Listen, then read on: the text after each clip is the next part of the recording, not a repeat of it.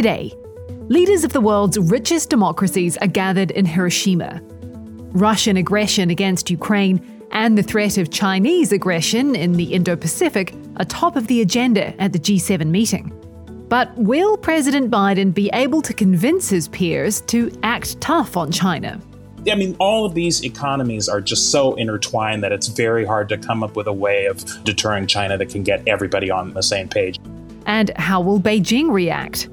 As countries stockpile weapons to counter an increasingly unstable world order, we hear from atomic bomb survivors disillusioned about the prospects for disarmament, and visit an arms factory in South Korea cashing in on the military buildup.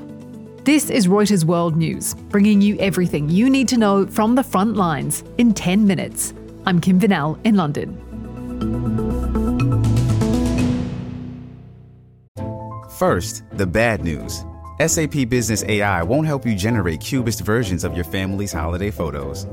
But it will help you understand which supplier is best to help you roll out your plant-based packaging in Southeast Asia, or identify the training your junior project manager needs to rise up the ranks, and automate repetitive tasks while you focus on big innovations, so you can be ready for the next opportunity. Revolutionary technology, real-world results. That's SAP Business AI. Joe Biden's big moment to project US power in the Asia-Pacific region is being cut short by a fiscal crisis at home. I spoke to White House correspondent Trevor Honeycutt about his chances of getting a unified message on China. It's going to be very difficult for Biden to get everybody on the same page. All of the countries are economically intertwined with China, and there's no real path forward that all of them can agree on. Germany has cars to sell. China's the biggest market. Japan is right next door to China. They import food from them. They export all of their high-tech devices to them. And then on the other side, President Xi is also on a mission to sort of rouse his own team. That's right. So President Xi has been on a charm offensive in the Pacific, in Central Asia, in Africa. And so we're going to see more of that from him at the same time as Biden is trying to rally the closest allies that he has. And of course, at home, President Biden is dealing with the debt ceiling talks and looming default, which means he last minute cancelled the trip to Papua New Guinea and to Australia for the Quad meeting. What does that do to his credibility and to his mission in the South Pacific?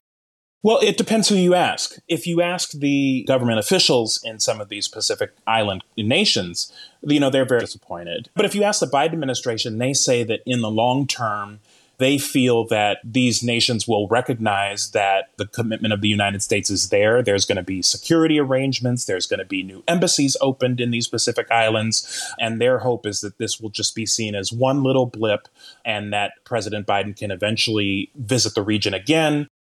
What does it do to his China mission? Because these countries are in the region and key to President Biden being able to play out what he wants in Asia.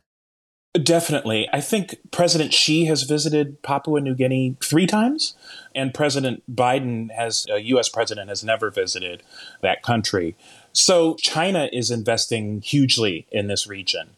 And so there's kind of a race at this point because there's a recognition that if there were ever any kind of military conflict, that these nations would all of a sudden be extremely important to the great powers that are clashing in the Pacific.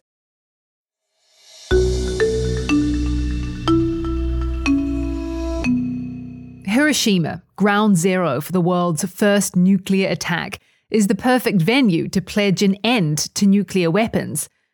Japanese Prime Minister Fumio Kishida brought world leaders to his ancestral city to persuade them to do just that. But the mood music is all wrong. Nuclear threats from Russia and North Korea and China's growing military might have countries around the world stockpiling weapons, including Japan. Sakura Murakami spoke to Shigeaki Mori, one of the survivors of the atomic bomb, about the fading chances for disarmament. His life story, it's absolutely incredible. He was kind of walking along a bridge when the bomb dropped, and he remembers it. He was 8 years old at the time, and he was knocked unconscious. But when he came to, I mean, the scenes he saw are absolutely horrific. He saw a woman just kind of bloodied, holding her own entrails in her hand and asking where the closest hospital was. So he also spent years basically researching the identities of 12 American prisoners of war who actually died from the bomb, something the US government actually denied for some time, that there were any US victims. His work basically unearthed the identities of 12 American people, and that meant he was invited to basically meet Obama when Obama visited in 2016.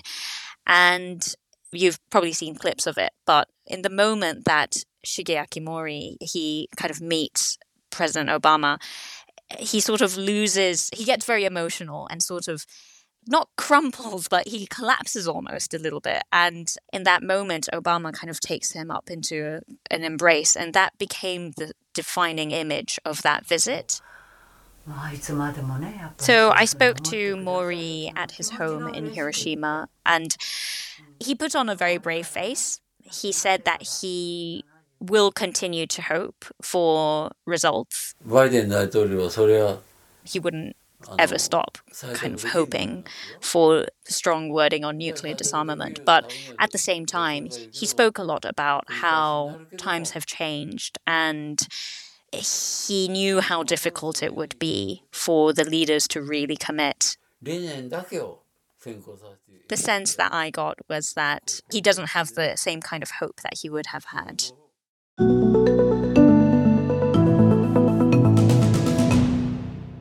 The global rush for weapons is a big opportunity for South Korea. Seoul wants to become one of the world's top arms dealers, and last year signed its biggest military export deal, selling tanks and fighter jets to Poland. Joyce Lee visited one of the companies helping to fill that order in Changwon, South Korea. I'm in a factory run by Hanwha Aerospace, a South Korean defense company. Next to me, machines are busy assembling K9 howitzers. The company is working around the clock to meet $10 billion worth of export orders won last year alone. A big chunk of that was a rush order from Poland for 212 howitzers after Russia invaded Ukraine. It's been 70 years since the end of the Korean War, but tensions on the Korean peninsula remain palpable. The South Korean defense industry had to grow up fast to meet local demand, and now has the room to serve other countries as well. The Poland arms deal last year was a game changer. Defense deals can take 4 to 5 years, but Hanwha says this order went from first contact to delivery in less than a year. It remains to be seen whether this is the year Korea transforms from an underdog to its dream of a global defense export powerhouse. I'm Joyce Lee from Changwon, South Korea.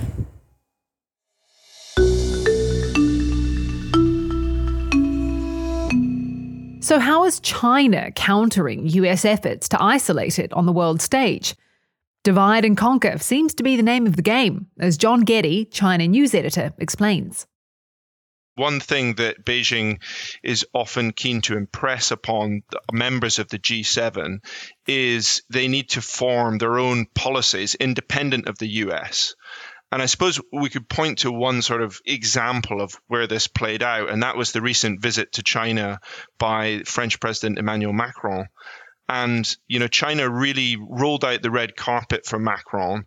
And, they issued this joint statement and where they spoke about this idea of strategic autonomy, which is effectively means, the ability of a country to pursue its own interests without relying heavily on another. But at the end of Macron's trip to China, he made some comments about Europe not wanting to be drawn into a conflict over Taiwan. And that courted a lot of controversy back in Europe. But analysts said it served as a sign that Beijing's attempt to sow division between the US and its allies on some of these key points, may be working. I think another example you could maybe point to would be China's position on Ukraine. Of course, there's deep suspicion led by the United States about China's peace efforts in Ukraine, given its very close ties to Russia and the fact that, it hasn't condemned Russia over the invasion. But you have seen in a series of visits by European leaders to China recently, them trying to sort of press Beijing on becoming more involved in some kind of peace deal in China. And again, that sort of will help to, from China's point of view, reinforce this idea that, hey, look, we're out there doing good in the world while the US tries to paint us as problematic. That's it for this special edition of Reuters World News. We'll be back on Monday. To get all our shows in your podcast feed, make sure you follow us on your favorite platform or download the Reuters app.